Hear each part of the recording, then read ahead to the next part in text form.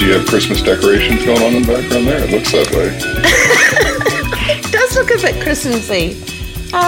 You got a bottle of bubbles. You're just ready for Christmas any time of year, you know? Yeah, like I have a little smorgasbord, you know, of things, just kind of ready and waiting. But yeah, I didn't really think about it like that. I just like to have, sparkly. You're just always in the holiday spirit, you know? I'm just always in the holiday spirit. You know, I like to have sparkly. Don't you just love things? Christmas? It's the best, you know? All year round. Yeah. I just like sparkly lights. I'm a magpie. I'm a total magpie.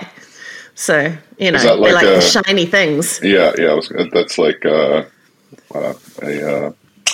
what are they, peacock? Is that like the same type of when somebody's... No. Magpies attracted to shiny things, I guess. Magpies are attracted to shiny things. And there is an American bird, I think, that does the same thing.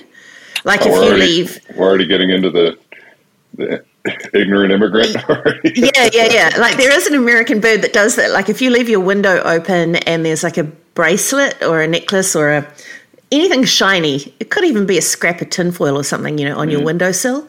It'll swoop in and pick them up. I don't know what the name of the bird is. I could be wrong. It might not even be. Forget I even said it. Well, it's not a bird. I'm Kiwi enough to hate magpies. Oh, yeah. But have you ever been attacked by a magpie? Yeah. Yeah, they suck. On my bike. They're vicious. Me too. I had a black helmet and I had to put yellow dots on the helmet so it looks like eyes. And so they stopped because it looks like you're watching them. So that somebody told me that and it worked. Jason, I think, told me that. But anyway, I was, because I'd ride my bike and there was this, around the Bridgepot Triangle and there was a set of trees that every time I was like, what the hell is that? And it was they were coming down and attacking my helmet. And, yeah, it's scary. Like as a child, we lived in a little town south of Hastings called Takapau, or Takapo is how it's properly pronounced. Yes, you told us about your redneck town before. Go on. Yeah. It's a great little town. Sorry. But we were right next to big paddocks, which would have these huge, like, windbreaks of pine trees. Yeah. And I would have to walk across the paddocks from our house to the truck yard where my dad worked to, like, give him his lunch and stuff on a weekend. And, you know, if he was around, or he might have forgotten something. Mum would say, off you go, walk across the paddocks, go give your dad his lunch. And I'd be like, no, Mum, please, don't make me walk across the paddocks. And she'd be like, oh, for goodness sake, just go, be brave. And the magpies would just be like, yeah, you know, a little girl, we're going to swoop down and scare you. They were horrible. And we don't have that problem in America. What? Because everyone's carrying guns? You just... Yeah. It's a bit blown out of proportion, but no, I'm joking. They make kids wear spiky helmets now, spiky bike helmets. Because this helmet has spikes on it. I've seen those. I thought that was just like a cool trend or something, you know. I guess it could be. Punk helmet, anti-magpie. But yeah. So what's happening? This is our first time doing a remote podcast, a Riverside podcast. I hope it... I'm kind of liking it. I'm hoping it's recording okay. Seems to be fine. I don't know what's going to happen after we're finished, like if it'll automatically save, or I hope so. Cross fingers. Cross fingers it saves. If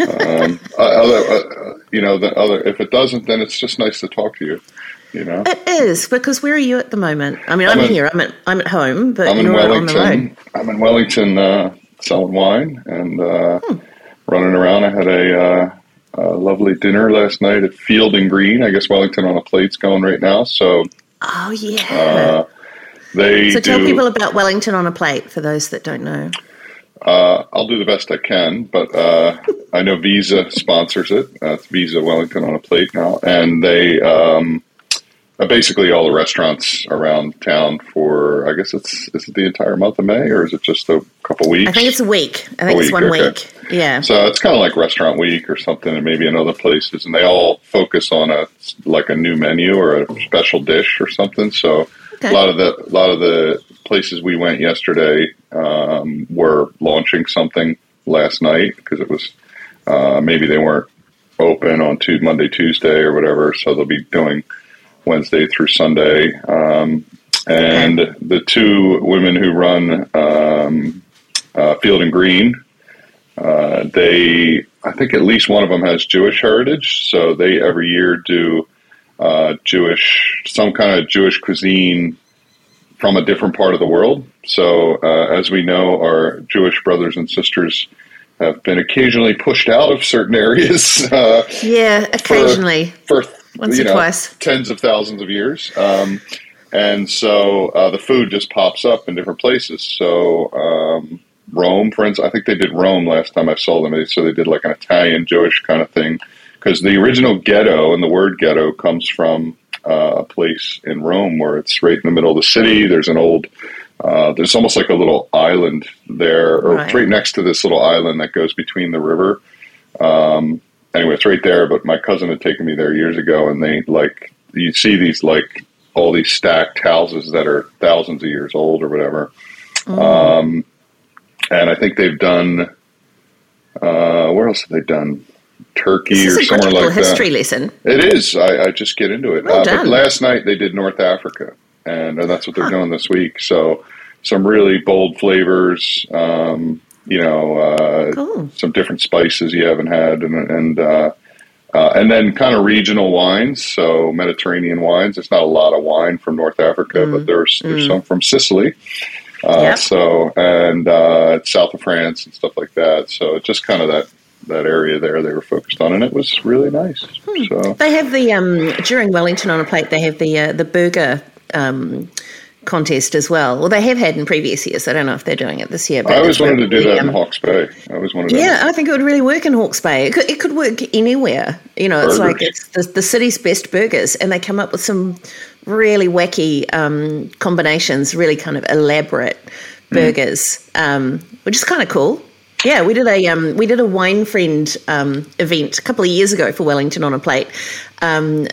It was called the Wellington on a Plate Wine Friend Power Lunch, 80s Power Lunch. Do you remember the 80s, right? Sure. When everyone wore shoulder pads and pastels and had big hair and massive cell phones, like the very first cell phones were like these massive bricks.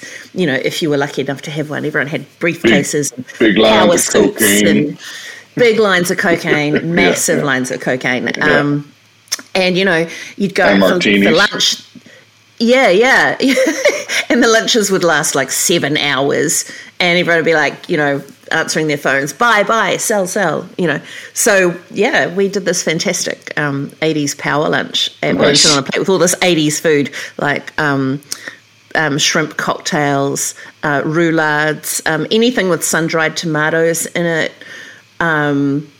What else was big in the 80s? Oh, just lots of 80s food. It was shorts.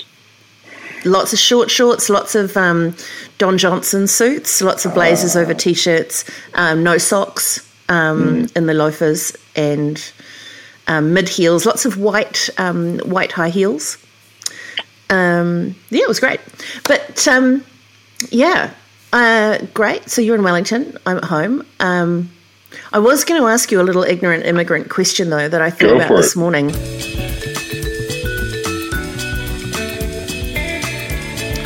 Well, I kind of know what it is, but I want to know, why is spring break? Oh, what? Yeah, why is it a thing? Just why is spring break? Like, what? Why does it happen? What is it all about? It's kind of weird how it works. Basically, it's not really a thing until, like, when you're in school or even high school, you get, like a little winter break around Christmas, maybe 2 weeks or something, and then we have. So you only have like 2 terms. Do you have like how many? 2 semesters. We call 2 semesters, like university here in New Zealand, we have 2 semesters. That's the way school has 4 terms. No, school still has 2 semesters. They might call them quarters sometimes, but usually it's just semesters. So 2 semesters. The one ends at Christmas time. The other one ends in late May or June, depending on what state you're in and how fucking hot it's going to be. Like Florida, they got to stop school by like the middle of May because it's just too damn hot, you know. Right. But anyway, we have a long summer break though, so we have basically June, July, August completely off, you know. Wow. And some but usually don't start school back up until after Labor Day, which is in early September. But I don't know which I prefer. What I would have preferred, like the Kiwi Aussie thing, where you get the terms and you get bigger breaks in the middle. But when you're in school, in high school, you get like a little Easter break. You know, like you might get from the Wednesday off and maybe the Monday off, but you're pretty much.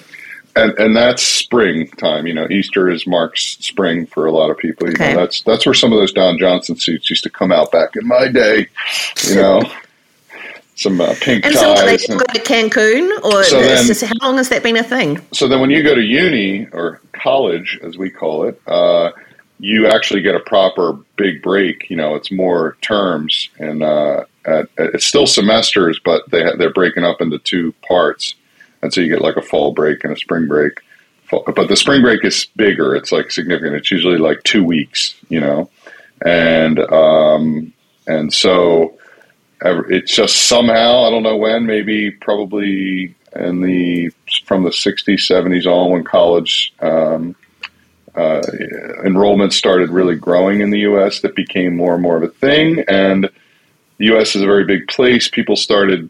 I think the original thing was like a lot of people from the Northeast would get in their cars and drive to Florida, you know, so like the beaches in Florida became like spring break places. You know, there's a lot of gorgeous beaches. Despite what's Florida in the news, Florida's actually got some beautiful places. I'm sure. And so, you know, and back in the day, it was not nearly as populated as it is now. It was a bit of an adventure. You drive down Route 95 all the way to Miami or Boca Raton or, you know, West Palm and all this kind of, you know. Is it like, do travel agents, do they say to the kids, hey, book this spring break holiday? Is it commercial or is it? Yeah, now it's turned into a thing. Of course, everything in America, we can make a lot of money on this. So, you know, there's packages now where you get some pretty good deals and, you know, you can fly to, I've never been to Cancun. I guess you could do that. Where did you go? Where was your spring break? I went to, I was working most of the time, but then senior year, a bunch of us went to Jamaica and we went to Negril. And it was amazing. Can only imagine what was going on there. I imagine it was good, wholesome fun. Just wholesome. Connecting with the outdoors, frolicking in the sun. Well, here's the thing is like Jamaica was really interesting because, first of all, every car is white in Jamaica, and they look the same. They're like 4-door Hondas, basically, or Toyotas maybe, or something. And really? I finally asked the taxi driver, why is every car white? Like, I've not seen like another color car here.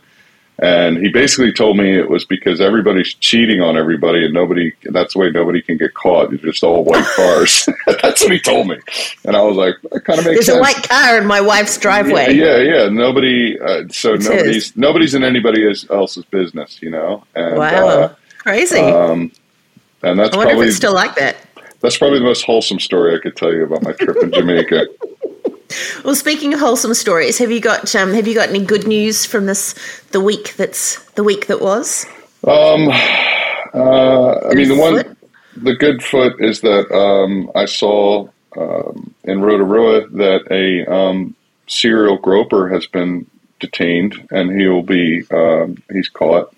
And so I thought, get that guy off the streets. Well, it'd be pretty easy because his hands would just be out there ready to be caught. I caught that in the news. I was like, whoa, that's good. That's a unique one too, you know, like a guy who just can't. There's the flashers, you know, those pervs, but the serial groper, that's kind of next level, you know. That's next level. You know, but he's you know, he's on his way to becoming a serious problem, and. Off the streets now. But I was very impressed because they did name his name, and I've always been crazy with name suppression in New Zealand. It's a big thing in New Zealand. I don't know why either. Yeah. What was his name? Exactly. I want to know the name of the serial groper. His name, just in case. Please tell me it was Graham Jason Trembath. I don't know, maybe one of your high school mates. Jason Trembath? Yeah. Jailed. That name's ringing bells, weirdly. Oh, and Hawke's Bay cricketer admits. So he was a former Rotorua and Hawke's Bay cricketer. So he's my God. He's a known guy. That name, this is honest to God truth, that name is ringing bells. Have you been groped by the serial groper? I don't know. I don't get groped much anymore, but, back in my day, I must have had a sign saying grope me. Yeah. But Trembath, that's a name. That's a kind of unique name, and that's ringing bells. I don't know. Is that one of the Hawke's Bay duchesses, names? I don't know. I don't know if it's one of the Hawke's Bay royalty, aristocracy names. In fact, I'm pretty sure it's not. Yeah. I don't know. Sorry, all the Trembaths out there. I'm sure the family is a fine, upstanding family. But yeah, I don't know. Anyway, it's ringing bells. But I'm really pleased that the serial groper has been grabbed. And is now heading for the goal, as in the jail. Goal. The groper's been grabbed and gold. Yeah. Does that work? I don't know. Is there some sort of cricket pun that we could have here? Maybe he's been. He was the serial groper. The serial groper bowls one too many googlies, and is now on his silly mid-off way to jail. I'm still here. Just grabbing my tea. But I don't know. I don't know anything about cricket. We've had this discussion before. Okay, good. Because I don't really either. Yeah, I don't know. He definitely didn't hit for six. He was caught out. Yes, there you go. Caught out. There we are. That's the one. Okay, he grabbed too many wickets. Something like that. Too many wickets. So that's good news. That's my good news. Okay. Do you have some kind of filter on because you keep going shiny or something? Oh, It must be the light coming in from your window or something. Oh yeah, so I'm in my in the back room, and in the morning we've got like two sets of French doors. You've been here, you know what it's like. So there's massive amounts of sunshine just kind of pouring through. You're coming off angelic, like. Oh. Do you want me to close the curtains or something? Girly filters, No, it's there's definitely no filter. You'll be able to see every wrinkle, every bag, I've probably dropped eyeshadow all over my cheeks, which is what tends to happen in the mornings when you have cheeks as bulgy and plump as mine. You try and put your eye makeup on and everything drops onto your cheeks, and it's just you end up looking like a panda by the end of the day. Anyway, I can't relate. Anyway. You can't relate. One day, give it a go. Try it one day. Just have a go. Try and put some eyeshadow on. Yeah. And we'll be right back. Howdy everyone, I'm Yvonne Lorcan, the co-founder and Chief Tasting Officer for Wine Friend, the best subscription service for wine in the land. And it's the best because my team and I hunt high and low to find amazing, interesting wines that we match to your individual taste buds. And then we deliver them to your door at a price and frequency that suits you.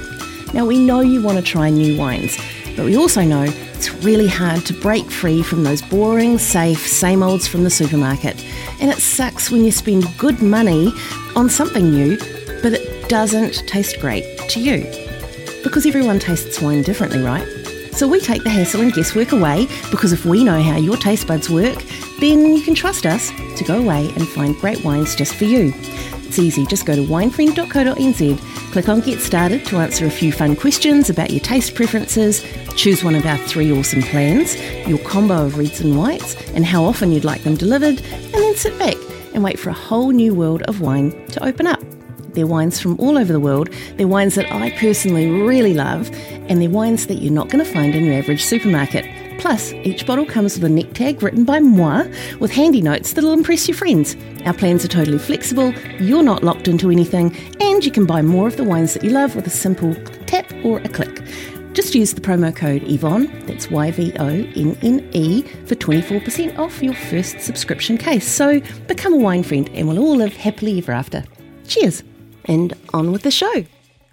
I've got some good. I found a really lovely little nugget of nice news this week. Do you want to hear it? Yeah. Cool. All right. So last week, it was reported by multiple news agencies around the world that a 48-year-old Australian woman, her name is Lillian Ip, as an IP, Ip. Okay. Lillian Ip survived for 5 whole days, stranded in the Australian outback by eating the only food that she had in her car, presents for her mum, whom she was going to visit. She was driving to visit her mum. She had a packet of lollies, so candy, sweets, so lollies. She had some lollies and a bottle of wine that she was taking to her mum. Now, Lillian doesn't drink alcohol at all. And she found herself in this very precarious situation in the Australian outback, which is a viciously hard place. So by taking a wrong turn. Okay. She took a wrong turn. She ended up getting her car stuck in, quicksandy, muddy sand. Who knows? And she had the good sense to know that if you wander off from your car, you're pretty much toast, right? There's no cell phone reception or anything where she was. So she's like, I'm going to stay put. I'm going to stay with my car. What have I got? I've got some sugary treats and evil alcohol, which turned out to be a lifesaver for her. So she's a convert. How great is that? Yeah, we got one. We found her 5 days. We got one. We need as many as we can get. So good on her. She survived, which I thought was fantastic. Yeah. So that was good news. Hey, that's great news. That just triggered something in me, or brings me, brought up something to me, is that, how there's always that conversation about, we don't get enough young drinkers in the wine industry, and, we're the beer and spirits do a better job of marketing to them and everything like that. And the seltzer people and all that kind of stuff. Yeah, and we, always talk about that, like sort of within the wine industry, and what can we do to attract more? I don't know. Is it even millennials the Australian anymore? Outback survival story is inspiring you. You said converter, so you said convert. We got one. Oh, yes. Yeah, we got one. That's what made me think of that. And I was thinking over the last week or two that I'm kind of like, I don't know if I'm sick of hearing that or I think it's bullshit, because I don't really remember when I was 20 to even 25, like I was the real weird exception that I drank wine, that I was. And so I don't know where that comes from. I mean, I think there are people that drink wine in their 20s, and I know that, but like, wouldn't you say that early on you were kind of more drinking other stuff, Well, do you know what? Early on, I did actually become a bit of a wine nerd early on. So you and I are the exception. Weirdly. We're kind of the exception. But do you know what? All my friends would, let's be honest, when you're in your teens, in your late teens and that kind of thing, you're really you'll drink anything. You will just drink. Wine is too expensive usually. Anything. And but back in the day, back when I was a lot younger, wine, you could get sweet fizzy wine for $7 a bottle, if that. There were cheap thrills. There were cheap thrills to be had. So and there was still a lot of fortified wines, so sherries and ports and things were really easy to come by. They were wine coolers. Did you guys have wine coolers? In the 80s? Wine coolers. Yeah, Miami wine cooler. I remember being taken out for a lunch date, and this is crazy, this story. So I picked up from my school, from my all-girls school, by the kind of boyfriend, the guy I was seeing at the time, picked me up. Was this a Trembath? Was this the Trembath? One of the Trembaths? No, not the Trembaths. No. He had a Welsh name. Branwen was his name. Really odd name. Nice guy though. Anyway, picked me up in his car and took me to lunch at a little restaurant in the middle of Hastings. And he was in his high school uniform. I was in my high school uniform. And they said, would you like anything to drink? And he said, we'll have, Miami wine coolers, please. And they served us. Well done. Yeah. Yeah. What was the drink? In our school uniforms. But was it 18, the drinking age? And you guys were like 16? No, at the time it was 20. Oh, yeah, back in that day. Yeah, we're talking we're talking 1989. Maybe the market crashed and that restaurant needed all the income. I think they just needed our money. Yeah. But yeah, wine cooler was a thing, although it was pretty low in alcohol, so it wasn't really, I think, cask wine, so a lot of boxed wine. Yeah. You know, you'd all chip in with your friends and take a cask of wine to parties and stuff. So who would, there'd be some marketing person. I agree with you. Yeah, I want to get some marketing person on one day and argue this point with them. Is like, when was it ever a thing? You know, like I don't think it's a drama. I think people are just worried that it might become something, only because there's so much more out there in terms of RTDs and seltzers and hard sodas and all that, all that kind of stuff. I just think there's more of that out there. But I don't necessarily think that it's going to stop young people from moving to wine. Exactly. I think they will. They're going to grow up at some point, you know? Yeah, I mean, I've got a 23-year-old daughter. You know, she likes rosé, you know, and it doesn't even have to be sweet. It just, she likes it. But then she also turns up with cans of, gin and passion fruit soda. But, Anyway. So that kind of, you know how we normally talk about something that's maybe a wine fail or a wine issue? I've got like a little kind of wine success thing that I wanted to run past you. Have you heard about this new wine TV show that's hit Apple TV recently?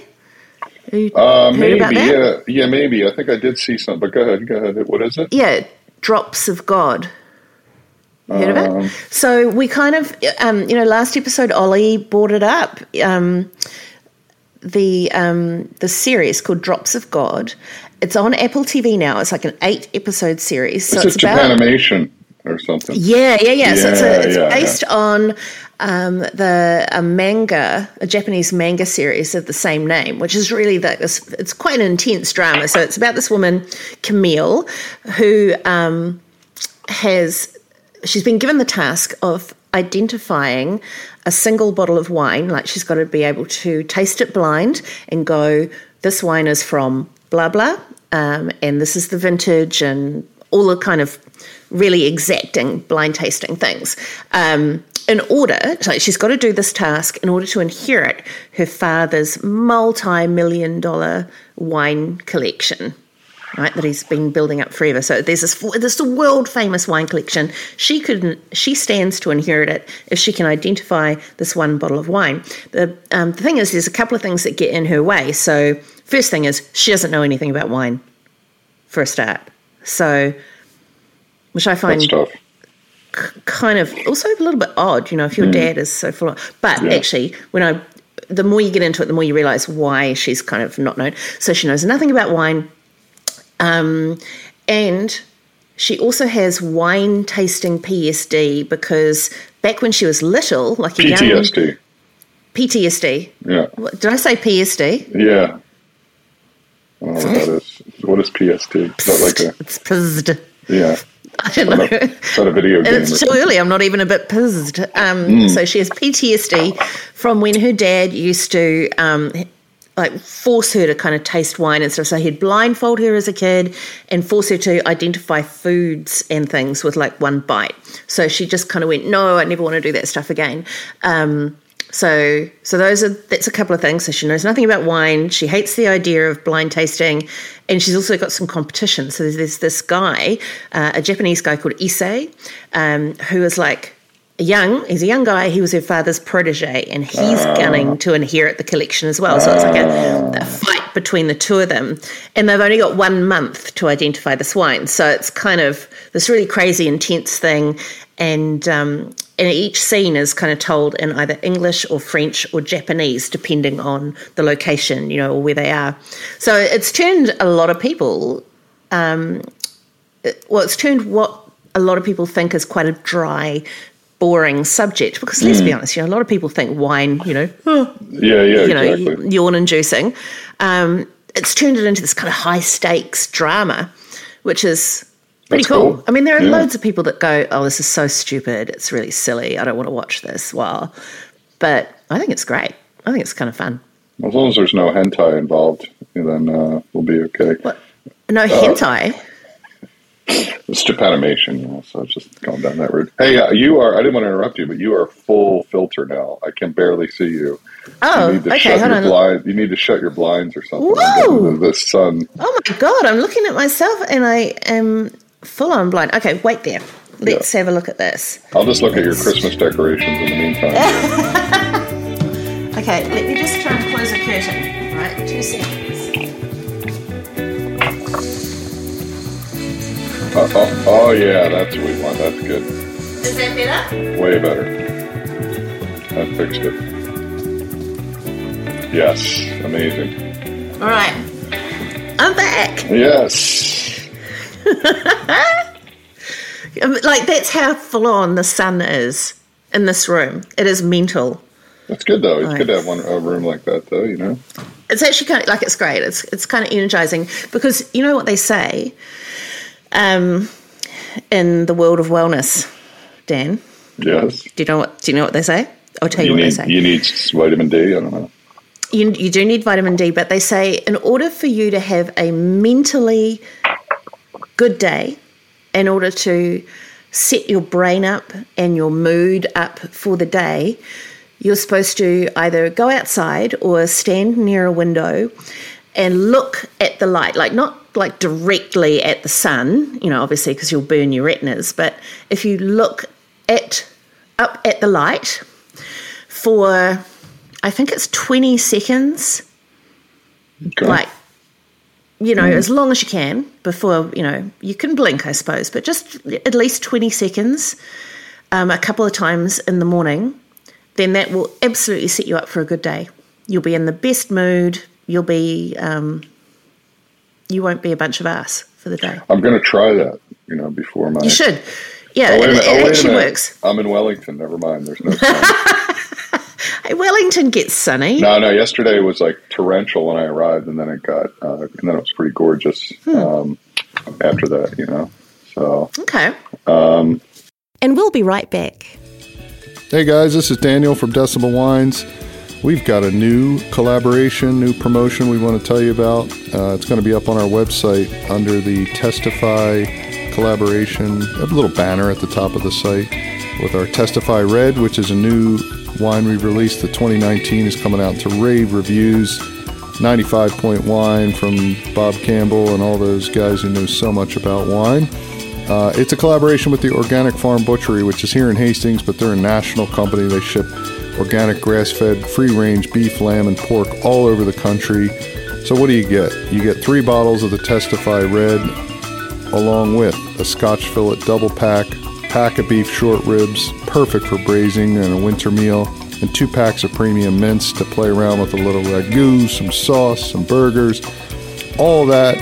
That includes freight and everything delivered all over the country for $200. That's a great deal, guys. That, if you think about the Testify Red, this is my premium big red, $56 a bottle, typically sold all over the world. And then you're going to get almost 3/4 of that, of the $200 value in wine. So think about all that. You're also getting Scotch fillet double pack of beef short ribs, 2 packs of premium mince, all for $200. Hop online, decibelwines.com. Check out the banner.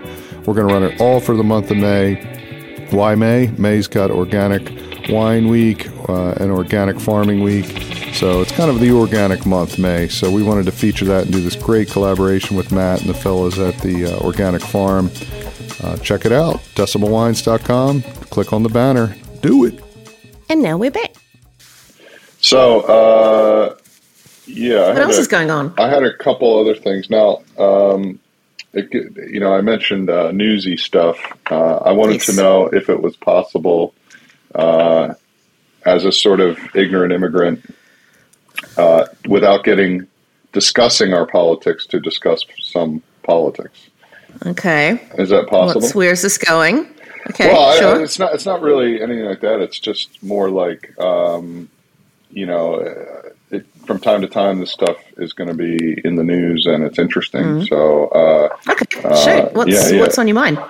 Well, just we got a big election coming up, and it's going to be a big shakeup, and as a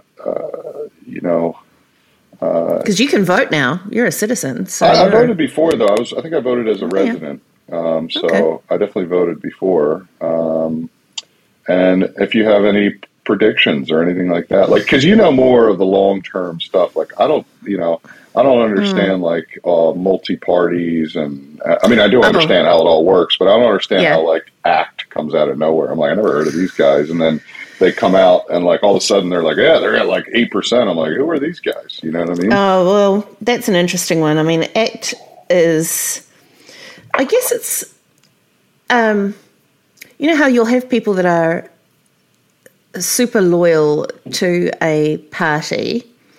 And I find this amazing, even at the moment that, I've got friends that are, our age, in their 40s, they're full-grown adults. They've got their own children, families, whatever, mortgages, blah, blah, blah. And they will still vote the way their parents vote because they don't want their parents to find out they voted something for someone different. There's this whole, well, our family's always voted this way, so we'll vote this way. It's like, oh my gosh. Wow, I never, that's what, far out. If anything, it'd be the opposite where I came from. That's right, yeah. So it's like, think for yourself, I suppose I'm kind of left-leaning, but I vote on policy. Yeah. I'm not a personality voter. I'm a policy person. So I try and keep up with things. But I think when you see parties like ACT come out, it's where perhaps people that are loyal to one party, excuse me, like, for example, National, and they might think that National or that party is softening a little bit, that they're not standing as hard for the things that that person wants. So this other party will sort of come out of the woodwork and go, okay, well, we'll go hard on that for you. We'll go hard on that for you. And so it just kind of takes the fringe people, the extreme people away from because obviously National and Labour are kind of like in the middle. And then they're in the middle, yeah. These other ones come out. But I just think it's almost like these, ACT is the kind of, it'll pick up on the disenfranchised and the ones that are the alt-right. The alt-right, yeah. I guess is what you could say. Everything that people are disappointed in, they'll go, "We'll fix it." Yeah. I haven't seen any policies. I haven't seen any. I looked them up one time. They like sort of list them, but it was ridiculous. It was like, you don't like 80 kilometers on the roads, It's like, whoa, that's we'll change it. That's a pretty random one. Actually, they're kind of like they want to oppose their way into government, and that guy's a goofball. Like, he looks almost cross-eyed in his picture. He's for somebody who is pretty, I guess, David Seymour. alt-right. He's got such a goofy look about him. It cracks me up. But then, I don't know, sometimes. He's one of those guys where I hear him, occasionally you hear him talk on the radio and you go, you're like, this guy's pretty, like, he seems like real polishy, wonky kind of guy. And then I see a picture of him and he's like a total goofball. I'm like, what the hell's up with this guy? No, it shouldn't matter, but it's sort of, it does have an effect. But I just think that they just seem to be hanging around waiting to pick up the people that don't like any kind of softening or middle ground. They're the people. They want people to. They want to relax our gun laws. They want to. Like you say, put the speed limit back up to. That one was just around. I remember some of the other ones. But he does. It's things like that. But it's the school system, the truant. Ways that our youth justice system, social welfare, those kinds of things, they want to just fix it all, but they're not exactly telling us how, and they want to kind of do everything really brutally, like sort of roughshod over everything. I don't know, but they're not particularly my cup of tea at all. Well, but it's an interesting one. I have an observation, like from my time that's been here, and you could tell me if this isn't out of whack or whatever. But I felt like I moved here in 2008, right? And that was Helen Clark was prime minister. I told my story that I randomly met her at a wine bar one time up there. I was here for like 5 months or something. But so she was. Did you know who she was at the time? No, well, yeah, because they told me the prime minister was coming, and I was going to be the bartender. Oh, right. Okay, so you got a warning. You knew she was coming. Okay. Yeah, it was like a Labor Party thing, and I happened to be working at the restaurant. So anyway, and then I remember saying there was an election coming up, and obviously at that point I was just a student, so I had no voting or anything like that. But I would ask around, and it just seemed like everybody was going to vote for National, right? It was like they're going to win. And every time I asked everybody, woman in power. Ooh. Yeah, well, she was in for a long time though, right? She was like 9 years or something. Or she was working for a while, but anyway. Yeah. And I would ask around, and it just seemed like, we just want to change. We just want to change. That was like the answer I got from everybody. Was like it was time for a change, and it wasn't like anything based on. I mean, rarely do the common six-pack Joe have like a real anything about policy other than like maybe they feel like they're more right or left or something like that. So I just was like, oh, okay, well, they just want to change. But that was all I really got out of anybody ever. It was time for a change. Which seems so weird, doesn't it? Just change for change's sake. But then I think the same thing, certainly happened after John Key was in office for a long time. And he resigned. Yeah. But then they had the election not long after that, right? Yeah. So from what I could see, in that both in those times, broad picture zooming out, that New Zealand seemed to be in a good spot and was growing and was like, it seemed like good times, overall there was some ups and downs, the global financial, blah, blah, blah.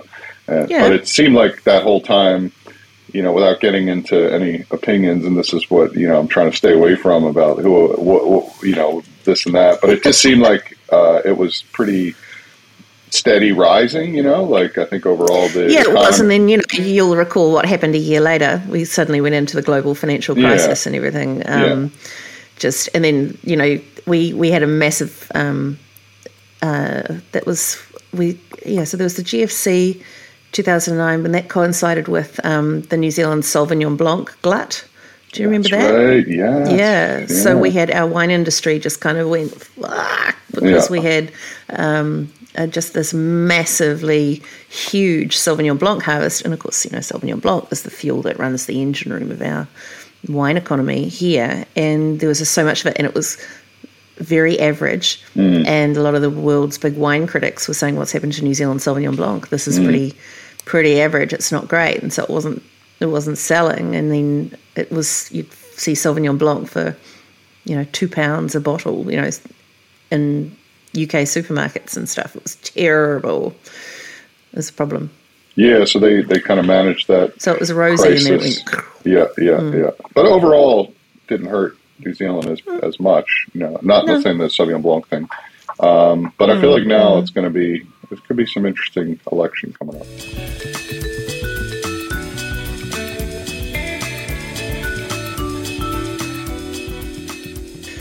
Yeah, it will be, and of course, I think it's unprecedented in that we've had a pandemic in which so much of the government's coffers, I suppose, were depleted because of helping people stay in business. The wage, everyone getting the wage subsidy and that kind of thing. So a lot of cash just went straight out, and somehow we've got to build those things up again. Yeah, so we're going into an election where the government doesn't have a lot in the bank, so to speak, because it's been given to us. Not that it's an easy thing, and not that it's an easy thing to solve, but that's something everybody talks about little things like that, but I don't hear like a clear, but this is what we got to do to get sort of out of this, Yeah, I think you're right. There's not much of I don't hear as much of this is what we've got to do to get out of it. I think at the moment people are going, what are the immediate problems in terms of, okay, we've got teachers striking at the moment because we have this massive cost of living crisis. I don't know about you, but I went and got my groceries yesterday, and I cannot even fathom. Like, I look at the bags of groceries and I go, this is $200. Yeah. And there's like 4 bags of stuff, like 200. It's crazy. So massive cost of living crisis. So wages are not keeping pace with that. We've got essential workers like our teachers not happy, and rightly so. Our nurses. We don't have enough hospital help. We don't have enough. We don't have enough medical professionals. We don't have enough doctors. We don't have enough nurses. We don't have enough specialists. We don't have enough funding for, St. John's, our ambulance service, and things like that. So our health system is radically depleted. Our education system is having real tough times, attracting teachers, good teachers into the positions all around New Zealand, little schools. There are schools here in Hawke's Bay, rural schools, that have been advertising for teachers for, years. years, and they've got, and there's houses for them. There's all these things, and they still can't find staff.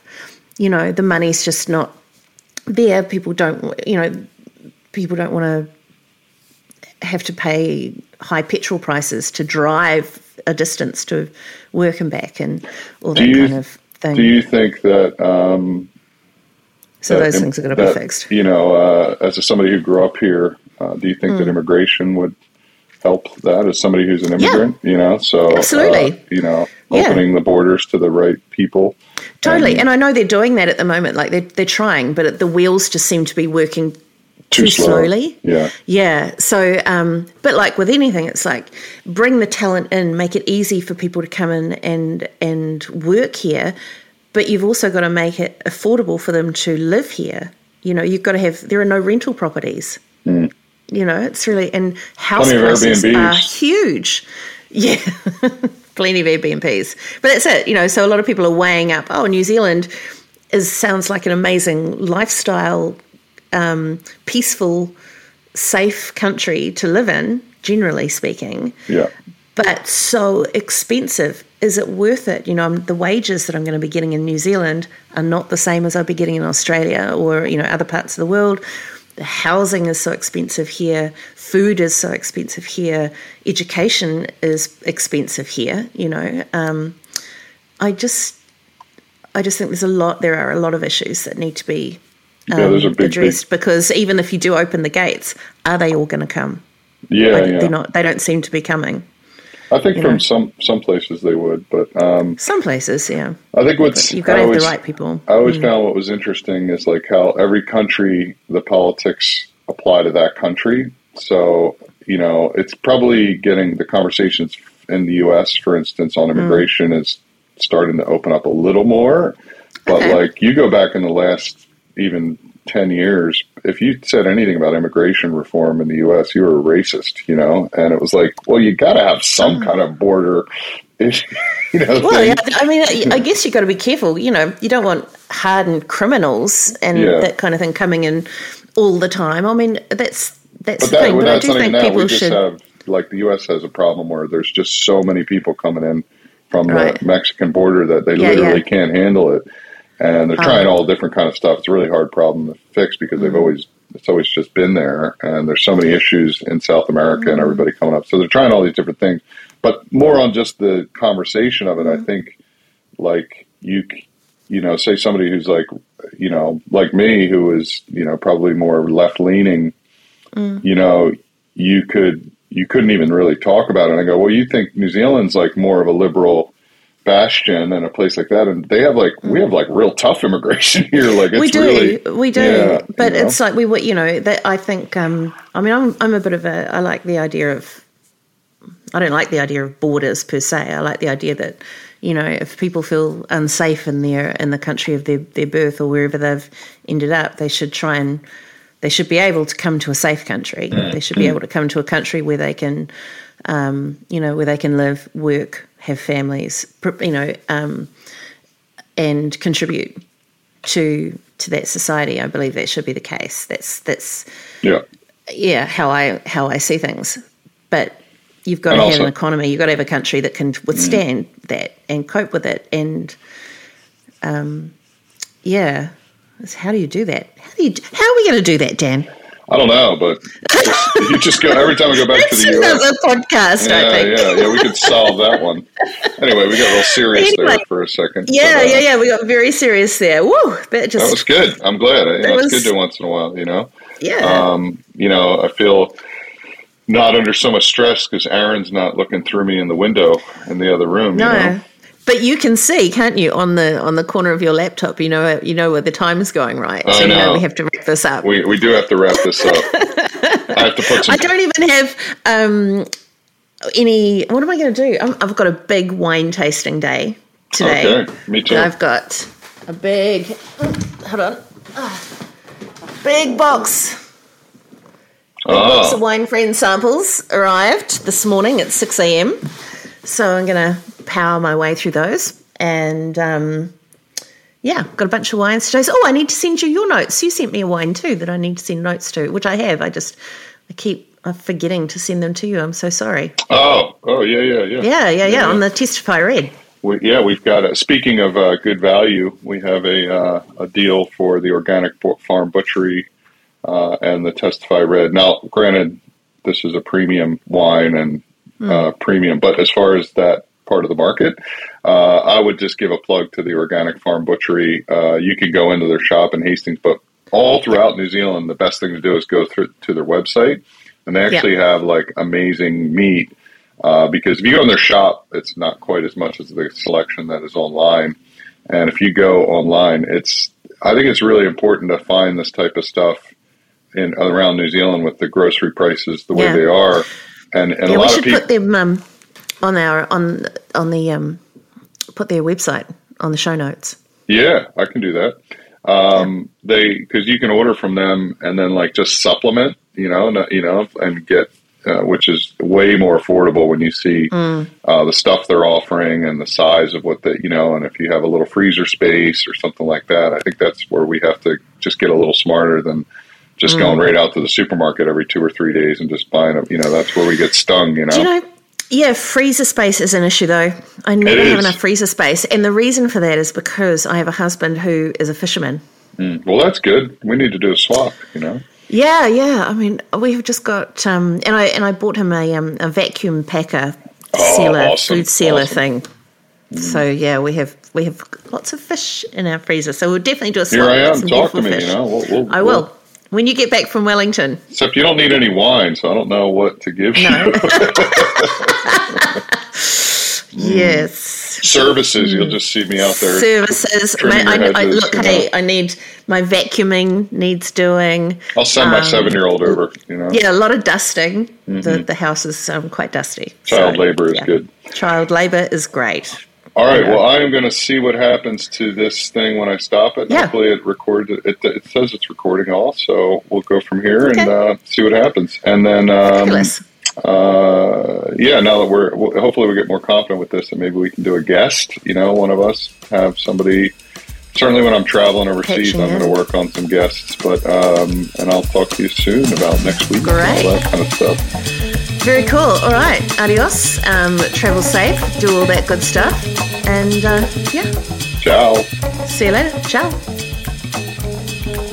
This podcast is handpicked, whole bunch pressed, wild fermented, and produced unfined and unfiltered by Daniel Brennan and Aaron Cash at New Song Studio.